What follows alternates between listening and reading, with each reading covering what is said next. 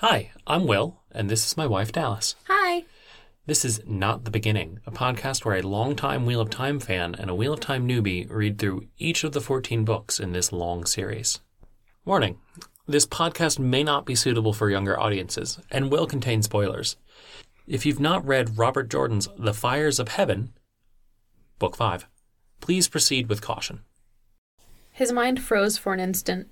He had never met a woman named Ilyena in his life, but he could summon up a face for the name dimly. A pretty face, skin like cream, golden hair exactly the shade of Elaine's. This had to be the madness. Remembering an imaginary woman. Perhaps one day he would find himself having conversations with people who were not there. On this episode of Not the Beginning, we will dive in and discuss the prologue and chapters 1 and 2 of The Fires of Heaven. Note, I have not read past chapter 2, and Will is going to do his best not to bring in anything from the rest of The Fires of Heaven or the next 9 books during our discussion. So as long as you've read through chapter 2, you should be good. If you haven't, I recommend pausing here and going to read. Chapter summaries, as always, from dragonmount.com. Elida, the newly raised Amyrlin and Tar-Valon, struggles to assert her will over the tower and the world in the wake of the dragon's rebirth. She is visited by Padan Fain, who poisons her mind against Rand. Robin, Lanfear, Graendal, and Samael form a wary alliance. Min, Swan, and Lyanna fall afoul of justice in Corre Springs and are taken before Morghase's former general, Gareth Bryn. Using assumed names, they swear to work off the debt incurred when the barn they were hiding in burned down, but are freed by Loghain before beginning their sentence. Gareth Bryn gathers his meager soldiers and follows them. Tyrant High Lady Altima arrives in Andor to petition Queen Morghase. Both women are enthralled by Lord Gaebril. He seems to have an unnatural influence over Morghase. While Moraine packs Rhuidean's power-related treasures into wagons, Rand meets with 6 of the Aiel clan chiefs. They discuss how to bring the rest of the clans to follow him. Moraine brings Rand one of the seals of the Dark One's prison, brittle and ready to break. Rand has begun to remember things from his past life as Lews Therin Telamon. All right, Book 5. We are not even halfway through the series. No, we are not. Still 2 whole books. Yup, and Lord of Chaos, the next book, is long. Yay! I think it is the second longest after Memory of Light. Memory of Light's the longest. I mean, it's got a chapter that's about the length of books that I normally read, so... Which one? Memory of Light? Yeah, Memory of Light. Oh, yeah. No, the last battle's a long-ass chapter. Dumai's Wells in Book 6 is also quite long. But we're talking about neither of those books. We're talking about The Fires of Heaven, which I do have to admit, for large portions of the book, this is where they really start to run together for me. That's fair. This is a good Wheel of Time book. But it's, definitely the point where I kind of start to lose track of what's happening when. There are a few things in this book that are incredibly notable, like series-wide, very important plot events. So, Book 4 had obviously some very important series-wide plot events, but some of the, high points of it were not necessarily super big on a series scale. No, I think really the only thing that was big on a series scale that I could see would be big on a series scale is Rand kind of blowing up the Aiel, which we get a nice little summary of this chapter. We do. Because this section of the book is kind of, let us have characters, POVs, that we don't normally have, get news via the world, which is AKA time to recap the last book. Yeah. I will say this book did it better than most books that do it.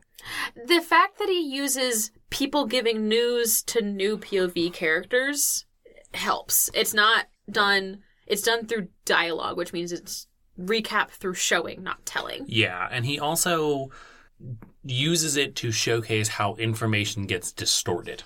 Yeah, it just acts as a remember this happened? You know what actually happened. Here's what the news is. Right.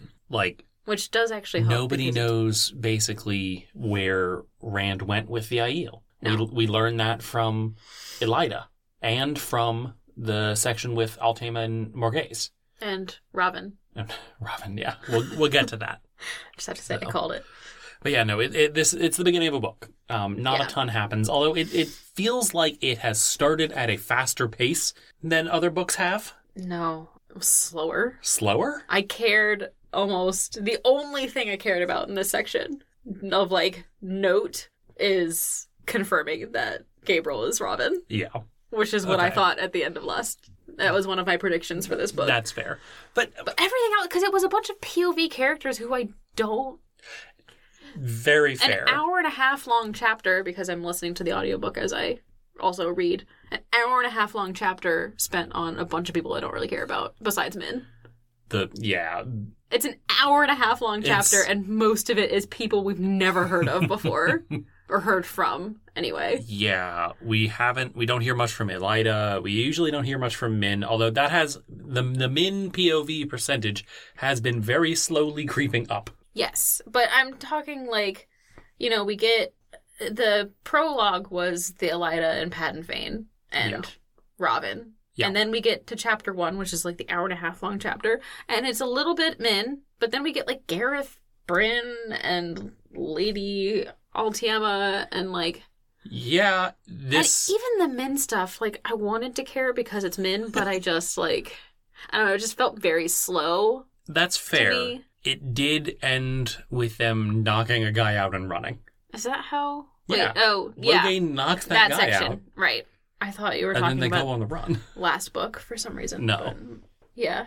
No, it felt very slow. Like, nothing really of note happened. It definitely was not the most interesting bit of this section. The two most interesting bits to me were the stuff with Lady Altiema and Rand. Not in the same scene, obviously. No. But they were just the most interesting thing.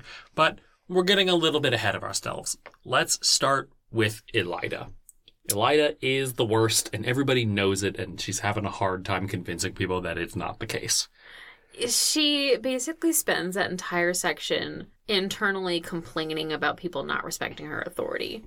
And it's just like, she's not even actively doing anything bad. She's just annoying. She's just not good at being Amyrlin. Which, like, yeah, of course you're not good at being Amyrlin. One, you're a red. Also, you're not Siuan. Right. Siuan was, like, so competent, and Elida thinks that she deserves it because she just does, and Siuan worked to deserve it.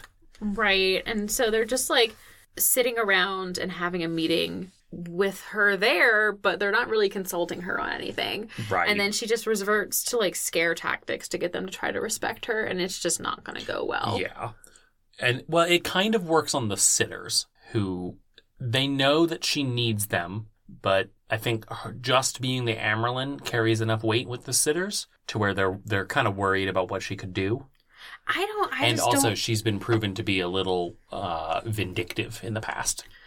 I don't anticipate this fear tactic of hers to actually work in the long run of being a good leader. Because, it's just not a good, it's not a good way to get people to think you're being competent. You gotta get people to be actually competent and loyal to you because they think you're good for the job, not loyal to you because they're afraid that you're going to have them scrub chamber pots until they die. Yeah. Who it doesn't work on, seemingly at all, is Alviarin, her sitter. Her keeper, you mean? Yes, her keeper. That is what I meant. There are so many terms, I definitely don't get them confused ever at all. No, not at all. I didn't just have to correct you. Nope. That doesn't happen. No. It's not real. Anyway, Alviarin is clearly not cowed. She is towing the line, I think, between outright disobedience. Because Elida thinks to herself that, like, Alviarin is getting away with a lot more than most keepers would. Yeah. And it's partially because Elida threw a coup. Yeah. And so needed all of the support she could get. And part of that support, we learned, was picking a white sister as keeper. Which is not usually how it's done. Usually the keeper is someone from the same Aja. Right. Siuan was blue. Lyanna was blue. They're not really anything now because they're not Aes Sedai anymore. And they technically really weren't once they became Amyrlin and Keeper as well. The Amyrlin and Keeper don't have Ajas. But they were blue. Right. There is a little bit more to it. It gets kind of hinted at. So in Elida's chambers where they're having this meeting, She has two, like, Portrait prominent things paintings on the wall. Yeah, paintings. One of them's a triptych. If you don't know what a triptych is, it's like a set of 3 paintings that tell a story, more or less. Mm-hmm. And the triptych is of Bonwyn, the last red Amyrlin. She was the Amyrlin when Arthur Hawkwing was around. She tried to manipulate him, failed miserably, and it ended up with basically the siege of Tar Valon, which is the closest Tar Valon has ever come to falling. They couldn't leave the island. They were stuck there. And as a result of just utter mismanagement, Bonwyn was stilled and executed. Yeah. Because, yeah, I mean, the series has gone through great lengths to say that there's not that much different. Did they actually execute her, or did they just still her? I think they executed her. I don't remember They fully. mentioned something about that later on when they're like, oh yeah, Swan. Someone tells someone that Swan was stilled and executed, and they're like, that seems like overkill, because, like, you don't really live long after being stilled anyway. Right. And so they're like, something's fishy here. It's Swan. I didn't even try. Yeah, that is another thing we learned. Elida has basically been spreading lies that Swan, Lyanna, and Loghain were all executed. Which, like, fair if they run off. That's what most people would do. Yeah. To try to cover their ass. Now, notably, I mean, she probably isn't actually lying, because she is Aes Sedai. She probably said she was stilled and, like, set to be executed, and then people just interpreted it as they would. Or she's no longer with us. Yeah. That's accurate. That's right. She's no longer with them. And it can imply that she's dead. Anyway, kind of going back to Bonwyn. The Bonwyn triptych, and we get a good amount of, like, kind of explanation for it from Elida's POV. It's a reminder to her that the last Red Amyrlin fucked up so bad that there wasn't another one for centuries. Yeah. And I said I live a long time, so it's not that long, but Arthur Hawkwing was a long-ass time ago. Something like 1,000 years or something like that. Something like that. Long enough that nobody remembers who used to be part of Hawkwing's empire or inherit it, except the Seanchan, who that's like their whole national identity. I forgot that the Seanchan were like... There is another country. I just forgot that. There's so many details that I just can't keep straight. Yes, basically the Seanchan lay claim to all of the West because Arthur Hawkwing used to have all of it, and... They were followers of Arthur Hawkwing? Yeah. Okay. Well, they weren't followers. They were founded by one of his sons. So, anyway, we're going off on a tangent. It's the Wheel of Time. There are a lot of those. She has this painting to remind her to not fuck up. She's not doing a very good job. The other painting... I would actually say that she's not fucking up because they're not really letting her do anything. So she can't be fucking up if she doesn't do anything. That's true. That is very true. Until, like, the last couple of pages where she just, like, threatens a bunch of people with... Yeah, she threatens to send a bunch of sitters off to do penances. Yeah. And, like, okay, cool. That's a way to rule, I guess. It's not going to go well. I have a feeling she's going to be stilled and executed. Like... Ooh, that's a take. How long do you think it's going to take to get there? I don't know. I just feel like another coup's going to come. This book? A later book? Oh, not this book. It's going to take... In the series? Do you think she'll be Amyrlin by the end of the series? Nah.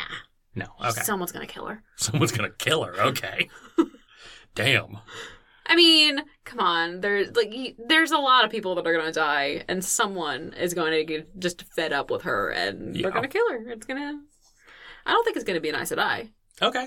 Because they wouldn't kill her just out of spite, because they have oaths that they swore. It makes it very difficult for Aes Sedai to kill at all. Right. Unless they're Black Aja.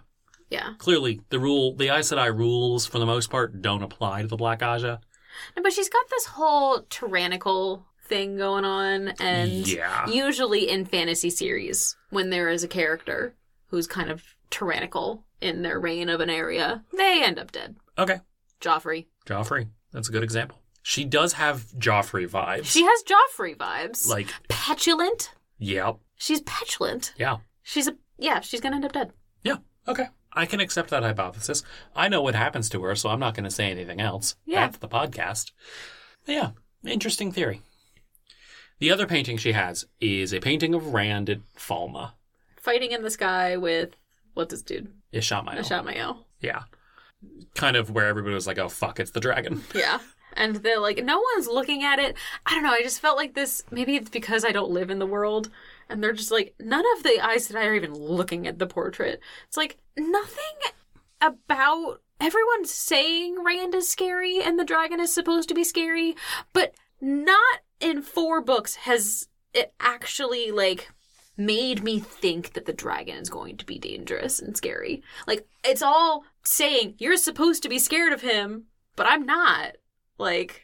Yeah, that's fair. And so, like, with the fact that none of them were even, like, wanting to look at the painting, it's like, it's just a freaking painting. I think that, I mean, very clearly, the dragon is like a boogeyman for a lot of people, right? He's real, Yeah. but the dragon represents the end of the world. So it's kind of like looking at a realistic painting of a nuclear missile and you know, realizing that's here. That is here right now. Could go off at any time. The last time we had one of these, it blew up into a volcano. Yeah. I don't know. I'm just like, I've seen And things. clearly at the end of this, Rand is not fully with it anymore. I don't know how much I don't think it's madness. I think what is happening with Rand is very similar to what is happening with Matt. And that is what's going to make him insane. Okay. Is because he thinks he's going insane, but he's really just activating memories. Okay. And that is going to fracture him. We'll come back to that. There's a lot there. The last thing that we get from Elaida that isn't just like dialogue about things that are happening.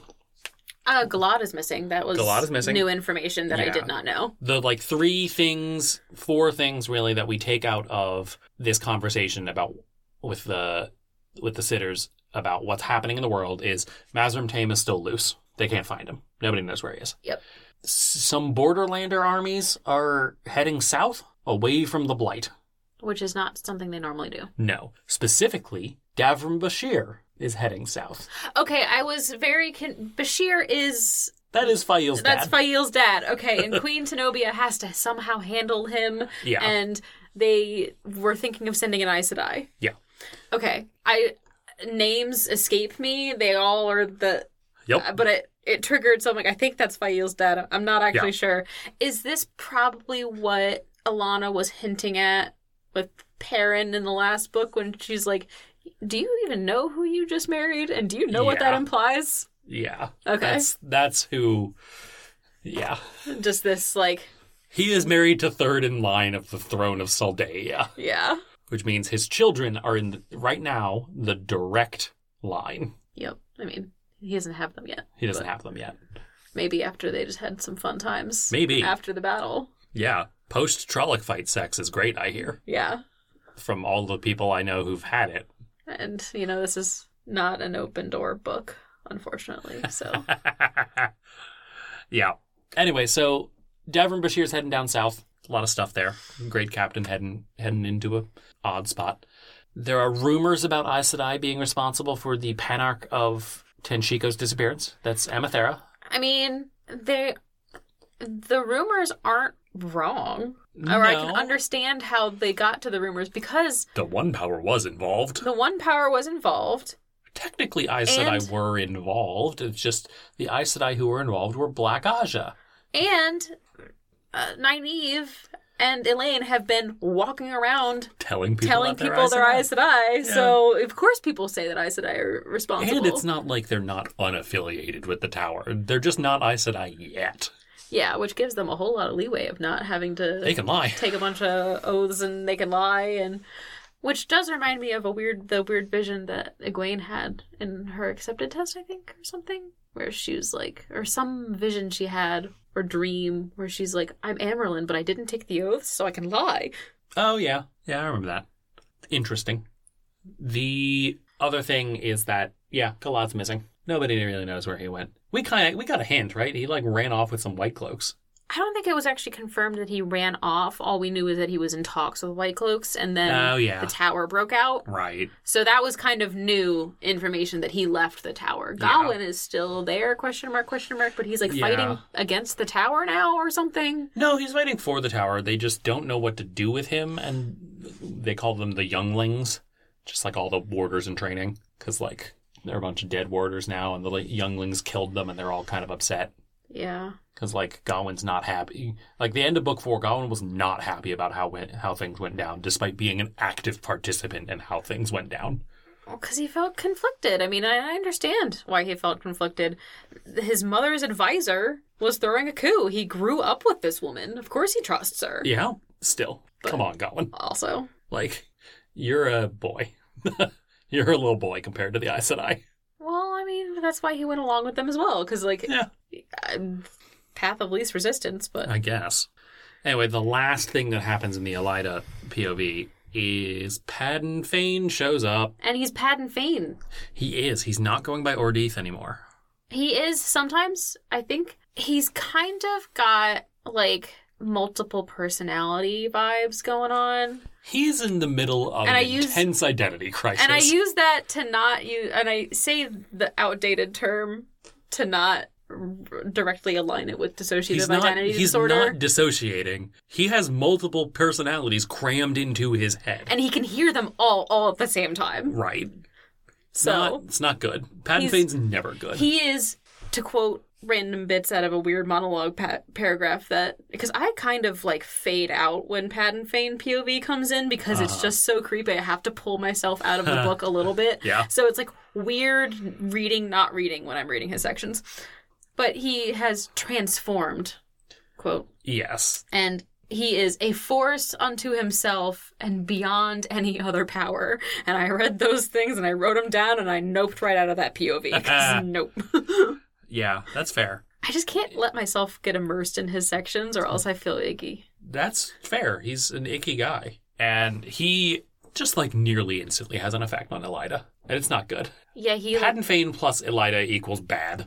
Yeah, that I think is also why she's probably gonna end up, like, not being Amyrlin. Something's gonna happen. Yeah, he very clearly has a bad effect on everybody around him. Right. The White Cloaks that joined with him, like, White Cloaks are, like, stereotypically, like, super obsessive about their armor and their appearance, and the White Cloaks that joined with him back in the Two Rivers when he was masquerading as Ordeith.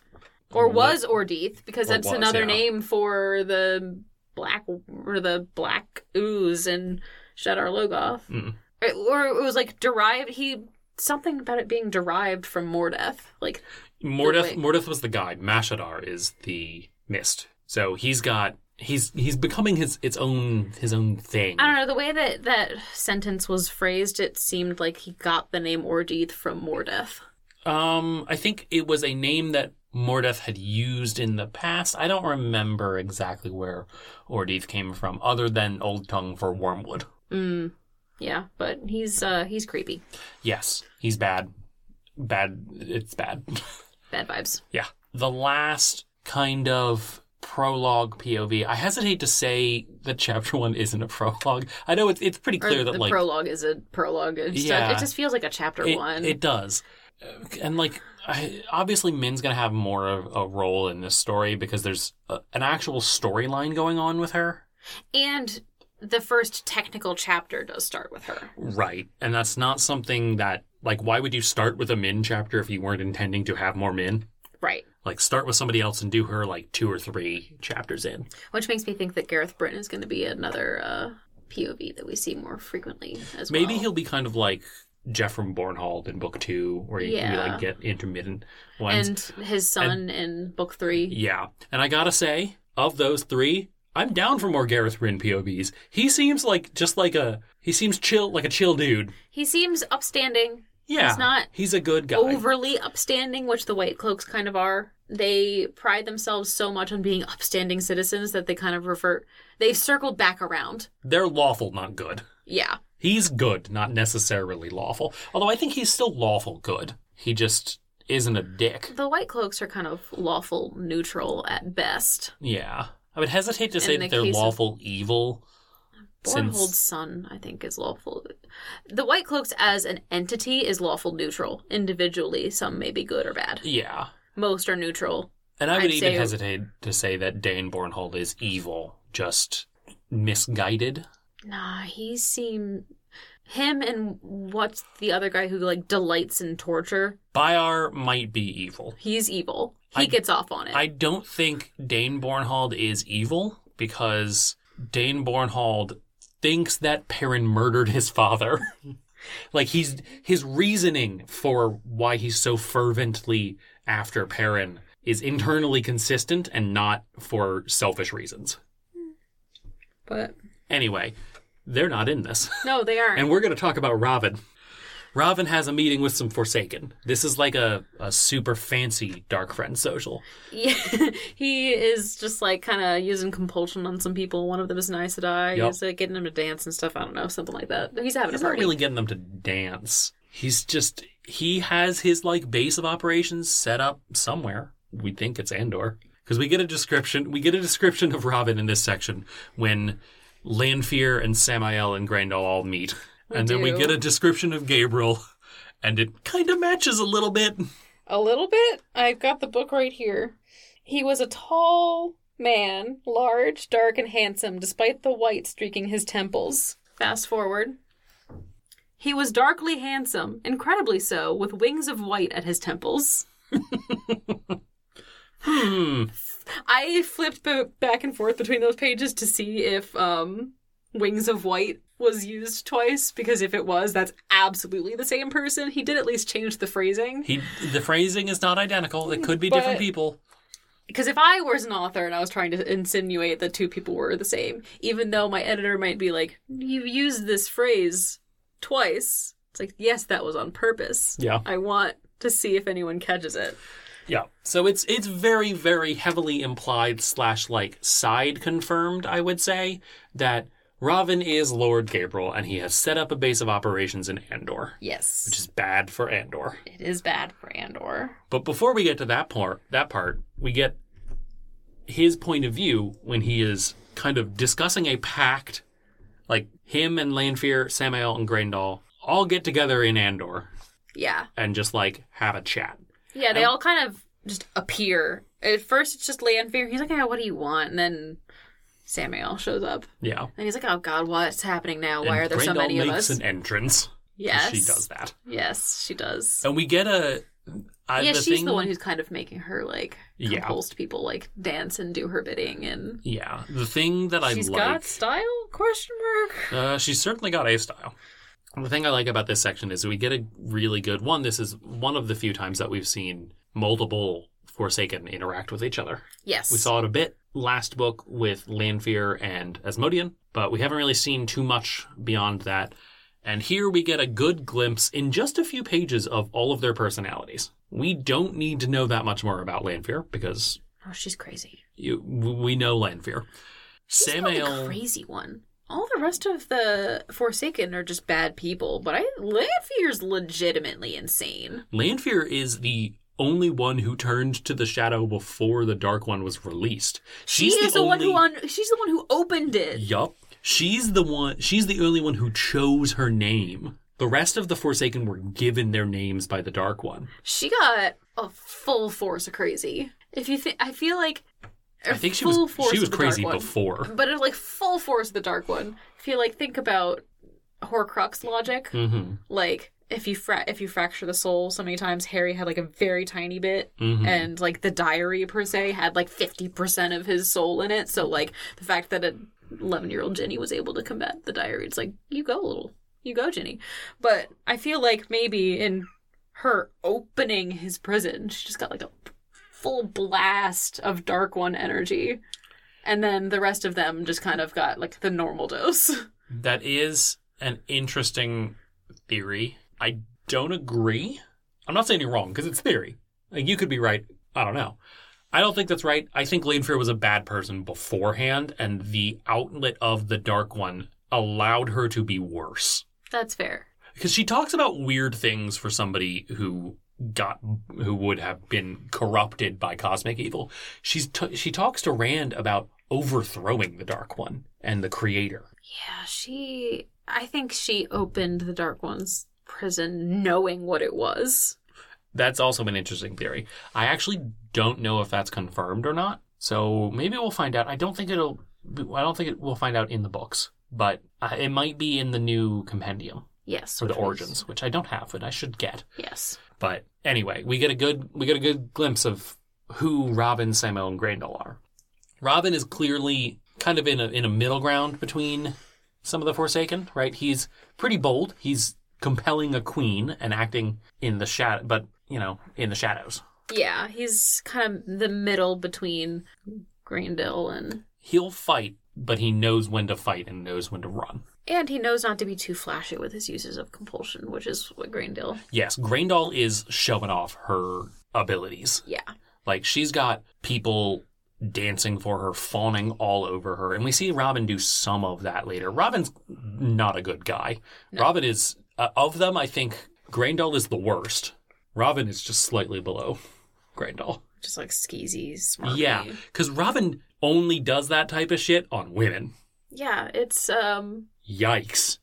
He's not, he's basically like raping more gays. I wouldn't even say basically. Yeah. I think he is. Yeah. She doesn't really have a say. No, she doesn't. He's compelling her. So Yikes. Grendel might not be doing the same to her subjects, if only because she sees them as possessions, as toys to be had and played with, rather than people to be used. Yeah. Because Robin kind of thinks to himself that all of the people that Grendel are bringing with her have to be important in some way. She doesn't take worthless people. No, she basically says something to the effect of, like, she delights in turning a lady into a servant. Right. And, like, crazy things like human palanquins and shit. Human what? Like she will, like, ride around on people. Ah. Like, just, like, fucked up things. Samael, however, by contrast to all three of them have some element of working in the shadows. Lanfear is the most in the shadows, I think. Grendel never wants to be directly confronted. Robin will fight if necessary, and he'll seek out a fight if necessary. Samael wants to go to a fight. Yeah. He's basically like, we should just go fight Althor right now. Like, what is he going to do? Right. Lanfear, playing both sides here, she continues to, pulls Samael back and is like, he could probably take us. And she's delaying him more because... And which is interesting because the longer Rand has Natael to train him, the more likely it is that he's going to be able to take them. Yeah. Which is like, what is your game here, Lanfear? She wants to come out on top no matter what. I think if Rand wins, she wants to be the woman who helped him win. She wants to be able to be in a position, because remember, Rand has access keys to intensely powerful sangreal. She kind of thinks he could just say fuck you to the creator with them. Yeah. She's in it for herself, which is all the Forsaken are. She wants to kill the devil and God, which is big Winchester energy. It really is. Yeah, time for a supernatural AU. Anyway, it's a very interesting Forsaken meeting where they basically are like, we're not going to work against each other. Cool. Yeah. It's like, I don't know how they necessarily would, but I think it's more that they're coordinating their plans so they're not unintentionally working against each other. And that's all the prologue stuff. Then we get a section with Min where not a ton happens. Basically, just to kind of sum up, they had apparently accidentally set fire to a barn. Yep. They're going to go on trial. Logain escaped, so it's just the three women on trial. Lyanna's like dolling herself up. She had sewn her dress. She was sewing her dress, and Min's like, what is she doing? And then when she put the dress back on, it made it more tighter and more revealing. And she's putting on makeup to try to flirt her way out. Yup. Of little does she know getting hanged or whatnot. That would not work at all on Gareth Bryn. He's used to more gays. Yeah. So it doesn't really work. But they do not get flogged or stoned or hung. He's very fair. Yeah. He's like, I'm going to pay off all of these debts, and then you're going to work off that debt. Yeah. Because, Gareth Bryn is just a good guy. He has stern father energy. Yes. He's not necessarily a daddy. No. Jury's still out. We've barely seen him. But he's like, no, you're not going to get flogged, or you're not going to have any physical punishment, because fuck that. you are going to have to pay off what damage you caused. I'm going to pay the people who you caused the damage to. And then you're just going to work for me. Then you're going to work for me. Instead of working for all of these random people. Right. But also later on, we realize that he says that he did that because those people were going to just, like, torture them. Work them too hard. Yeah. Beat them. And Gareth Bryn didn't want that to happen. Yeah, no, he's just good stand-up guy. Yeah. But then on their way to Gareth Bryn's mansion, Loghain knocks their guard out and they all run away with horses. Which Min is just, like, reeling because, one, they make this, like, big oath. They make a really intense oath. Yeah. I don't remember the exact wording. Swan and Lyanna both basically say, no, what's the wording? It's, I think, by the light or under the light and by my hope of salvation and rebirth. Yeah. It's like, that's like one of the strongest oaths in world you can Swan make. just, like, she's been kind of, like, fighting with this thing. She's, like, trying to be subservient, but she's still got that look in her eye. She's still Swan Sanche. And he's like, swear an oath, and she's like, okay, and just, like, swears this big oath. And Min's like, what the fuck are you doing? And Lyanna's just like, hey, might as well. And then does too, and Min's like, damn it. And later... And so she does too, and then Swan's like, yeah, I was just gonna leave. What are you doing, woman? And in a very Aes Sedai way, Swan's like, yes, I swore it, and I intend to keep that oath. If the court reporter reads back my statements, they'll see that I never specified when. God damn it, Swan. Too Aes Sedai for her own good. That toothbrush is bone dry. Yup. And then we get a little bit of Gareth Bryn, who has a household. He's trying to keep himself busy. He was like fired from being the Captain General of the Queen's Guard. For some reason that even when we later get a little bit of Morghase's POV, she's like, I don't know why I fired him. Was it my idea? Or was I told to? Stop being so stubborn. And then she just takes a nap. Yep. Well, she was told to take a nap. But yes, and so she took a nap. I kind of, like, if that was just, like, the one power of, like, if someone could just... just the one if power. If it was just the one statement that someone could compulse me with is... Go take a nap. Go take a nap, and then I instantly fall asleep. You're tired, nap. You're tired, nap. Only that worked on children. But, like, just the one statement. How dangerous would it be to have that ability and know you have it and be a good person and be a parent? That would be, like...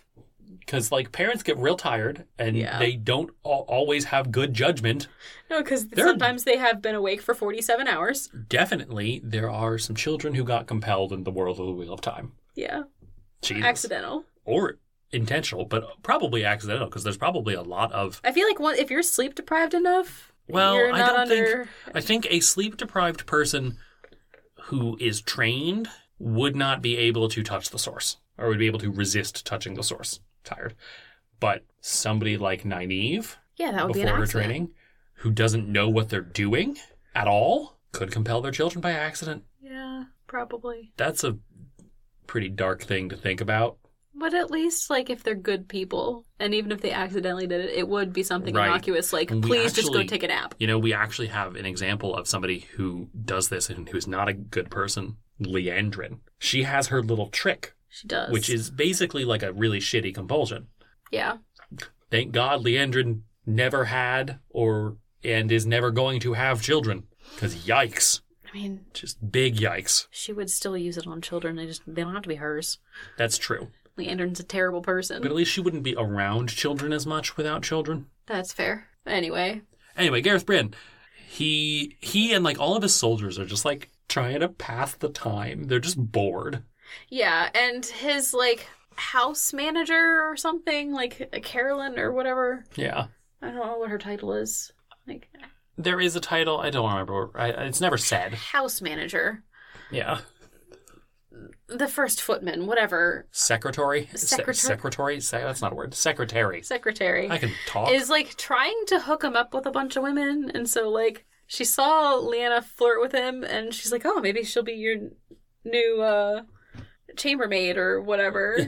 He's just like, why? Stop it. Yep. He's like, no, the house is going to die with me. That's okay. Yeah, he has no heir. Yep. And he doesn't want to have an heir. Is he married? No. Yeah, he just has no interest. Yeah. Well, because for a while he was Morghase's unofficial consort.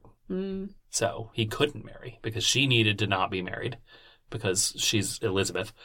But also, like, she just wouldn't get married. Yeah. Anyway.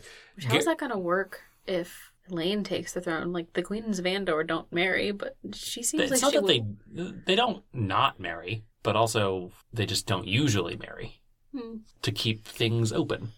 And also, like, if Elaine's going to marry, I think it's made pretty clear that it's going to be Rand. Yeah. And I feel like the Queen of Andor could marry the Dragon Reborn, and that would be okay. Even if it's not okay, he's the Dragon Reborn. He breaks all the rules. He does break all the rules. And he likes reminding people of that. Swan also breaks all the rules because Gareth Bryn really wants to know why Mara broke her oath. And he just keeps thinking about her blue eyes. I think he has a little crush on Swan. Interesting. Just the way he phrased it. Yeah. They've met before. Yes, they have. He doesn't recognize her because she's lost her agelessness. Right. And a good portion of how she used to look because she, like, aged in reverse a little bit. So that's the Gareth Bryn stuff. Basically. There's a plot there. It's happening. I think we're getting to the plot in the Min stuff faster. Like, this feels like it would have happened in section 2 or 3 of earlier books instead of section 1. I mean, it was the only Min POV, though, so, like, something's got to happen in it. Yeah.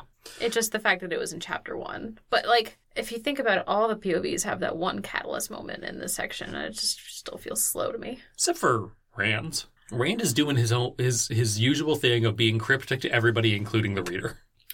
Yeah, he does that. There is a little, like, interstitial moment with Lady Altama visiting Andor, getting compelled. I think She's kind of a bitch. She's kind of a bitch. Well, yeah, we knew that. Morghaze is dressing more revealing now. Because of Robin. Significantly so. Yeah, because, like, she goes on this whole thing about she wore a high-necked gown so that the queen would like her more because the queen appreciates modesty. Meanwhile, her tits are just out. Yeah. Robin's. Because Robin's a pig. Yeah. And Altama gets compelled, because of course she does. And then we get a small bit of Morghaze fighting the compulsion. Yeah. And she keeps saying, stop being stubborn. And I feel like that's not her voice telling herself it's to just the compulsion trying to tell her to stop being stubborn. Yeah. So one of the things that kind of comes out of this is Gabriel tells Morghaze to go take a nap. He's like, you're tired. Go take a nap. And she, like, not instantly, but she basically stops talking to Lady Altama and goes to her chambers, sends all of her maids away, lays down in her bed, dress and everything still on. Like, she doesn't take off jewelry. She just gets in bed and can't get out of bed. Yeah. Which is wild. Because he's like, I will wake you when you've rested enough. Jesus Christ. Yeah. Robin is fucked. Yeah. That's that stuff. We covered basically everything else for Robin. And then we get to Rand, who is in a fight with Moiraine for most of this chapter. Yep, Moiraine is trying to collect all the Angreal to go to the tower. They are in Rhuidean, and they're kind of just building it as a city now. Yep. The people who stayed are just like, you've broken us, but I guess we're just going to do this now. Yep. Because it did seem like that's what Rhuidean was intended to be, and then something happened. It was a legit city. It was intended to be a city for the Aiel, and then something happened, and then it turned into this place, and now that place no longer exists. I guess the columns don't exist, but they don't really need to now that all the Aiel know. No, the columns are still there. But do they... I think they'll still send them through. It's still a test. I don't think we necessarily know what the test is now. Because everyone knows. Right. But knowing is a different thing than experiencing. And it could just be that the test is now, can you endure living those lives? Yeah. I don't know. Or they don't need the test anymore. Or that could be. He is bringing change. And he's like, I don't like that I'm bringing change. They do need some way to select clan chiefs. I don't know if that'll change or if it'll be the same and it's just kind of a formality now. Yeah, but I have no idea. One of the things, we get actually a good amount more of Aiel kind of world building here. Get something called the bleakness. Yep, that is the term that has emerged for the feeling that Aiel have upon learning about their origins. Many who experience the bleakness break and turn to the Shido. Some don't, and they just kind of walk off from being Aiel. And some keep with their clans. So the Shido is just a bunch of people who walked away from other clans? ? The Shido is now basically two groups. It's the Shido. Who were they before Rand? A clan. And Now they are the clan plus defectors from all the other clans. who? I'm confused with the bleakness. The bleakness is just an Aiel experiences the bleakness, and one of three things happens when they do it. They either say, fuck this, it's not real, I don't believe it, and they go and join the Shido. And this is pre-Rand. No. The bleakness is a new thing. Okay, that's what I did. I thought the bleakness was a term that they've always used. No. Okay. Bleakness is a new thing. So Okay. they either go and join the Shido, they go off on their own, or they keep with their clan and kind of accept it. And one of the things that we kind of get is Rand kind of processing what's happening is like, oh, G-Toe is why they're fucked with this. Because they have honor, and if they became because someone broke their honor. Right. Like they had G-Toe to the Aes Sedai or to the Way of the Leaf, and then someone defected and lost their honor. Right. And he comes to this realization while watching Gaishain do their work. Yeah. And they're like, they could belong to the same clan as somebody that they're serving, but nobody's gonna acknowledge it. They're not gonna say anything about their time as a Gaishain.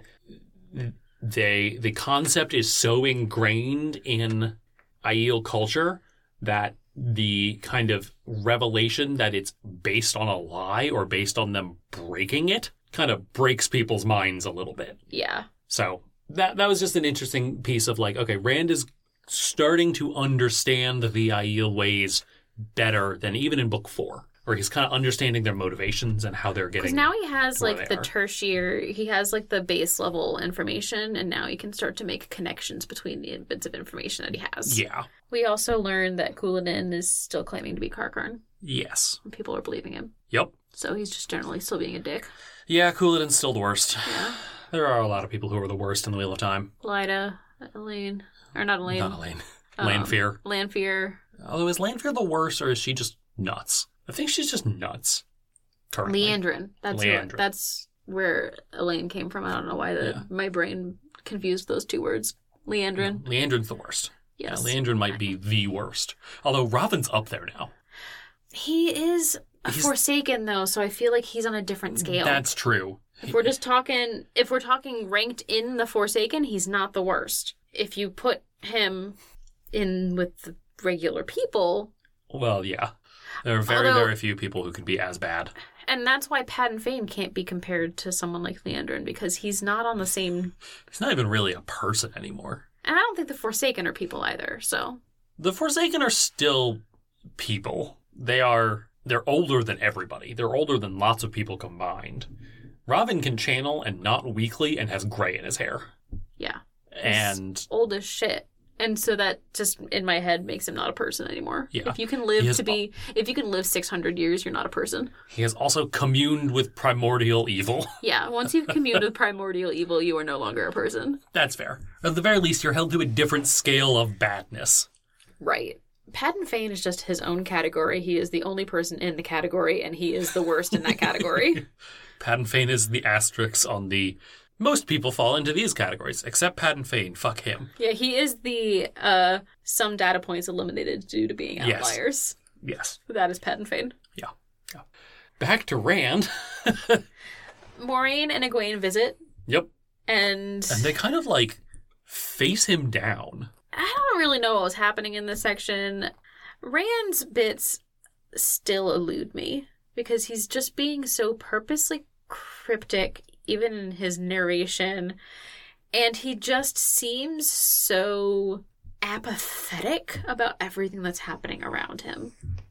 Yeah, that's a good way to put it. And like, he's like, I feel bad about doing this to the Aiel. That's kind of how it sounds like he feels, is that he's like a robot. Yeah, so Which there are so many different things happening here. Which contrasts so much with the Rand that we met in book 1, who was just in his who was just in his feels, sweet little baby boy in his feels, slightly annoying because he's just so in his feels, but like, and he just kept repeating them over and over. But now he's just like, I am Rand, the Dragon Reborn, and the Ka-Karn. I am doing these things, and I have no control over doing these things because it's what I'm supposed to do.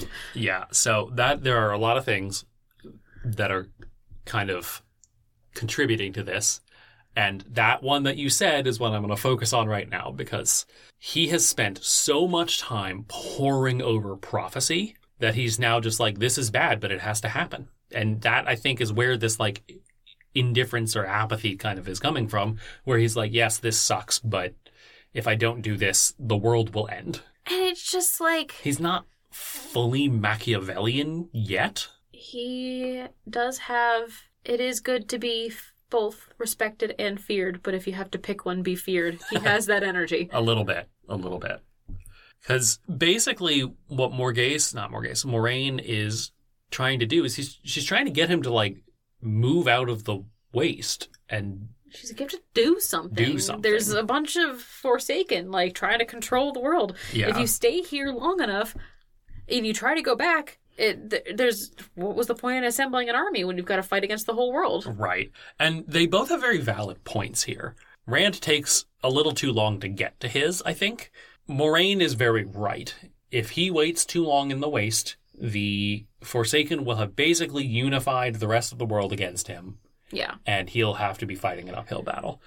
Rand's coming at it from the last time the Aiel came across the Dragon Wall, there were 2 clans and they had their run of the land. What do you think's going to happen if I bring all of them? Yeah. At least, or 11 of them, because he's just written the shadow off. Yeah, 11 out of 12 is still a lot. And honestly, I kind of... If Rand is breaking the Aiel, and he unifies 11 of them, 11 out of the 12 clans, that does make them not the same type of people anymore, so he would have brought all of whatever his new Aiel is. The Shido is just like the Jin Aiel. Yeah. Basically. And so they're kind of both right. It's hard to tell who is more right now, because neither thing is true, right? Rand has not unified the Aiel, and we know that the Forsaken are not kind of a cohesive unit. No. I think a bunch more are going to die before that happens. So it's hard to tell who's right, and Moiraine is very clearly kind of at the end of her rope here. She's being like outright, almost like petty. Rand says something to her, and Rand calls her little sister. And she smacks him in the back with the one power.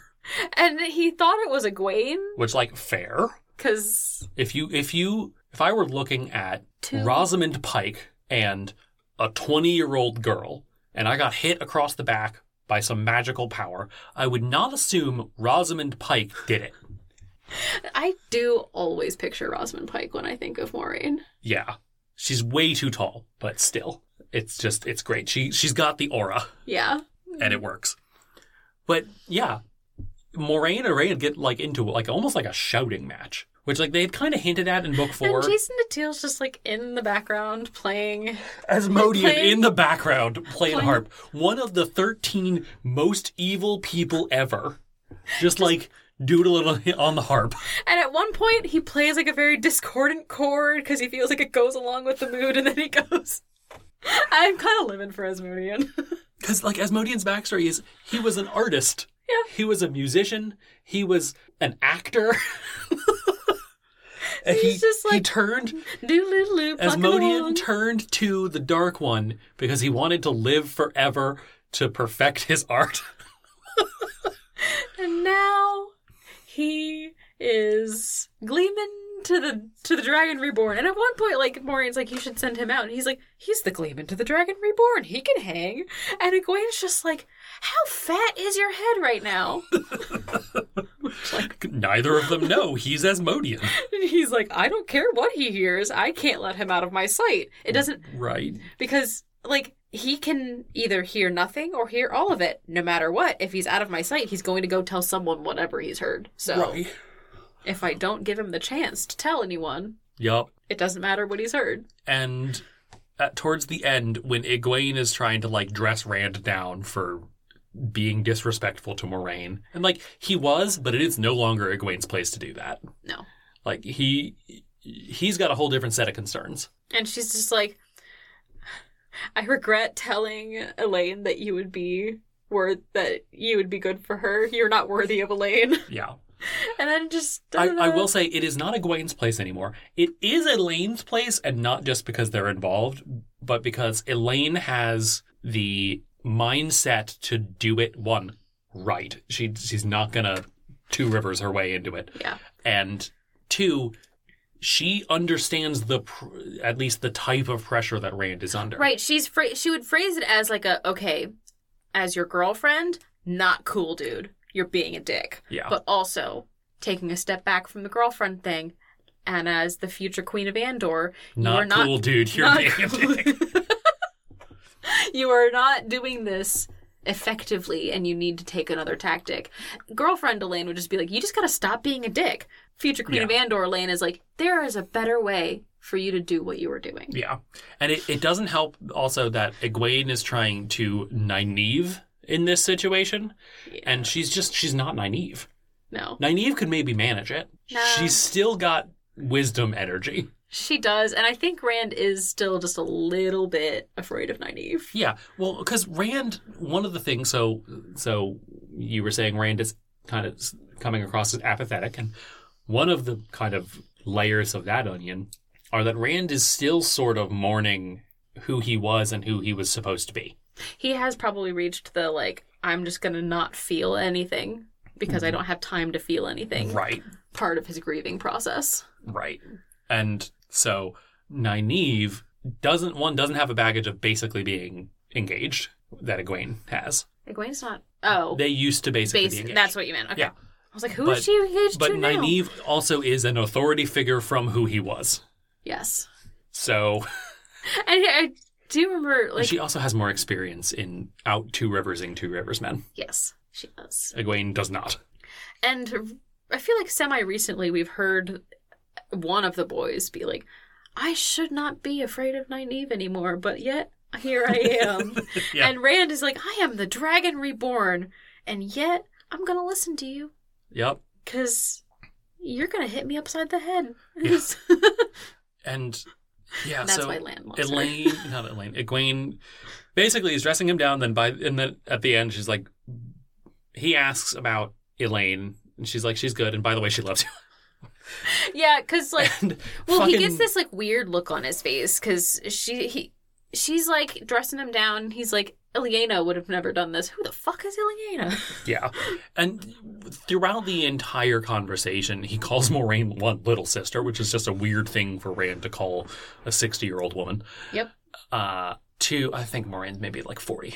She's older than he is. Maybe not significantly, but she's older. And he references things that he doesn't know, places that nobody knows. He starts to, like, think use, things. Like, slang that he doesn't, that no one's familiar with. And just in, like, kind of subtle ways. Yeah.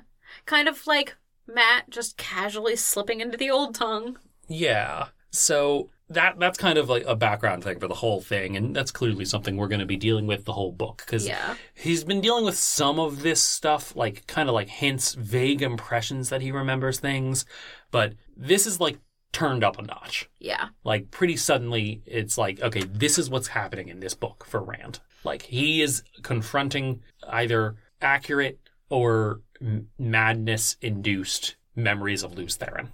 Yeah. Because, I mean, Ilyena's a relatively commonly known, like, people would know about Ilyena. Rand certainly would.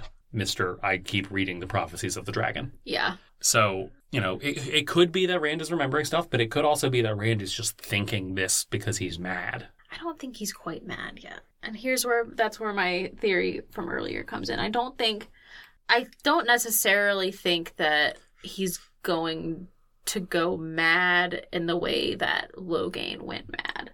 I'm talking like show Logain. Yeah.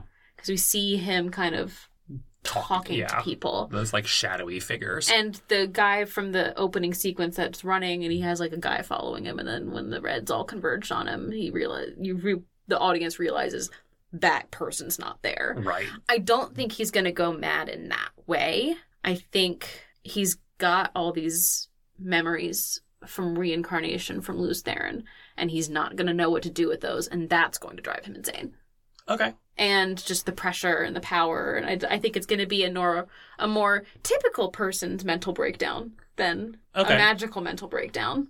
Okay. I'd still say that is the one power making him go mad. Sure. But okay. I don't think it's going to be in like your typical like, oh, you just went randomly crazy. Yeah. And it's going to be like, oh no, yeah, I fully expect Matt to have kind of a mental breakdown because he's got all these things shoved into his head, and that's just enough to break a person. I mean, if we're drawing a comparison between Rand and Matt has one advantage in this scenario where he had holes in his head already. Yes. The Finn, that's a generic term for the beings from the other side of the doors, they filled holes. Rand doesn't have those holes. Yeah, if they are actually extra memories from Lews Therin, they're trying to cram them into a full cup, whereas Matt's cup was already partially empty. They did try to put more than they should have in Matt's cup, I don't think they did. They gave him what he asked for, and they just didn't fill it with what he wanted it. They did. Right. It's a monkey's paw thing, right? He asked for a very specific thing. He wanted the holes in his memory filled. They just didn't fill it with his memories. Right. So I don't think I think they were the Elfin. Elfin, yeah. I don't think they gave him too much. Yeah. They just gave him what he was missing, and he happened to be missing quite a bit. They just made a really weird mixed drink. Yes. So, anyway, Rand is having a bad time kind of realizing that, like, oh shit, I'm remembering things that I don't have any memory of, actually. Yeah. And then Egwene is basically, I'm going to do that a lot. Egwene is basically like, oh, by the way, Elaine loves you. Because she gets a weird moment of concern because he's got this weird look on his face when he realizes he's possibly going crazy. And she's like, are you okay? And then it's like, oh, by the way, Elaine loves you. I'm not sure I'm supposed to tell you that, but... And fucking master of timing Asmodean levitates a cup over to Rand. Egwene has her back turned. She's leaving. And Asmodean's just like, here you go. Here's some wine. It reminded me a bit of that scene in the first Halloween Town movie when, the youngest girl, Sophie, she's like, I really wanted that cookie. And she turns her back.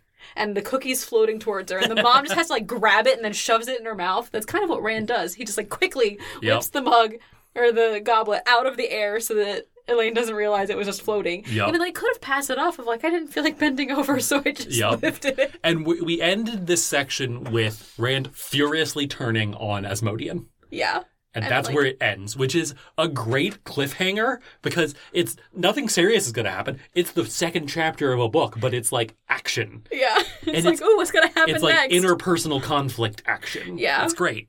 I love the addition of Asmodean. Yeah, he's got... Because he's a fucking villain. But also, none of the Forsaken... Even Asmodean is probably the least evil of them, and he is not a good person. No, he's got... To pull more on the supernatural thing, because apparently that's where my brain is going today. He's got Crowley vibes. Okay. Because Crowley was king of hell, but sure, kind of whimsical and fun. I only watched 6 seasons. You did. I didn't even watch 6 seasons. I only watched 5 seasons. Yeah, you watched what is typically considered to be good actual supernatural, and then something happened after season 5, and it's not actually supernatural anymore. And then something happens after season 12, and it's really not supernatural anymore.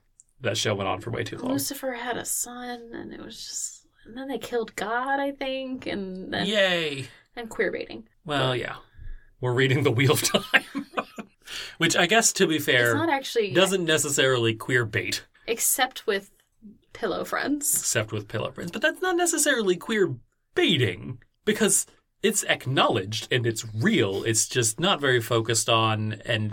I don't know. Yeah, I don't know, but no, I don't know where to put it. We're reading this series with a very gay lens. Yes. Because I read almost everything with a gay lens, so yeah. If I can make it gay, I will. And it's kind of easy to do with The Wheel of Time. And you didn't realize that on past reads, did you? No, I did. Oh, okay. Yeah. It's not hidden. like, at all. I mean, did you recognize frozen mountain lakes and I did not. Bicon Perrin, apparently? I did not, and I didn't pick up on the fact that Elaine definitely hooked up with that Windfinder. Yes. Or did she? I think she definitely did. She definitely did. It's just weird because, she and Rand were sort of kind of together. But, that's not a problem for Rand. It's not a problem for Rand.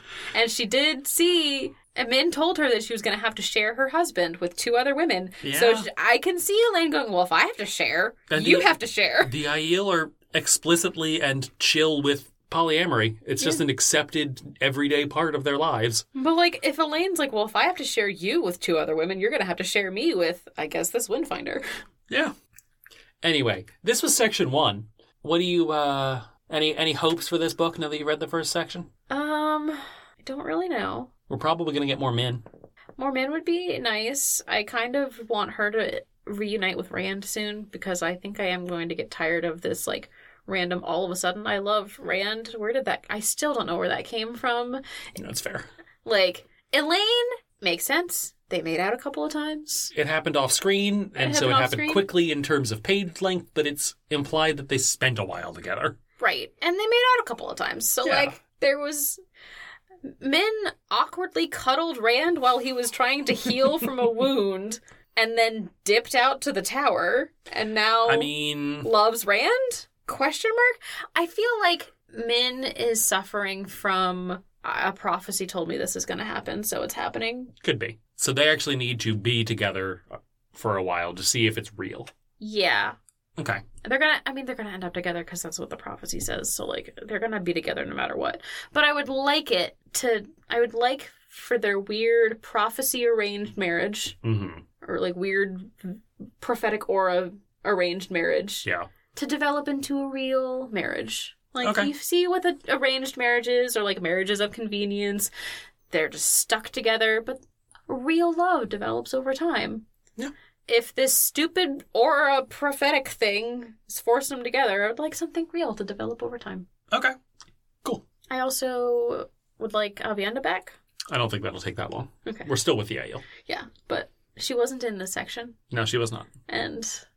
she's fun. Yeah. We didn't actually get any Lan or Spear Daddy time, on page. They were mentioned, but we didn't actually see them.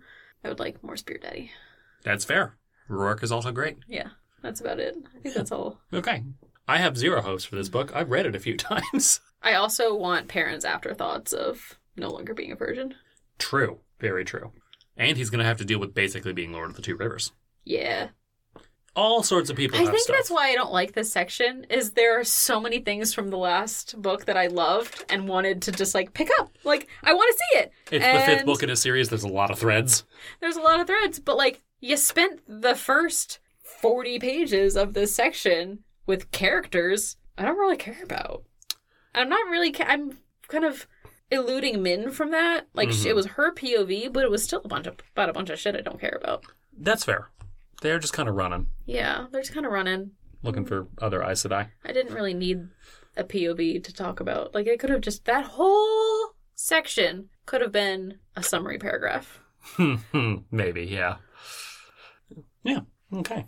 Well, there's a lot of book left. We'll see how much of that pans out. Yes. Now I think it's time for some recurring segments. We really don't have that many. There's no prophetic auras. No, I don't think so. Well, there's one. Min gets a glimpse of the halo around Logain again. But it's the same thing. Yeah. So I haven't gotten any new auras and we haven't figured any out. Yeah. I don't think. The prologue in chapters 1 and 2 of a book. Right. Ship updates. Elaine loves Rand. We already knew that. We knew that. You think maybe there's something going on with Gareth Bryn and Swan? Or is that just he actually does recognize her but can't quite put it together? Yeah, I don't know what it is, but I think he's got something. Okay. But it's not a ship. I don't ship it. Okay. It's just a thing I noticed. And yeah. And there really isn't anything else to talk about ship-wise. It's the prologue in chapters 1 and 2 of a book. Right.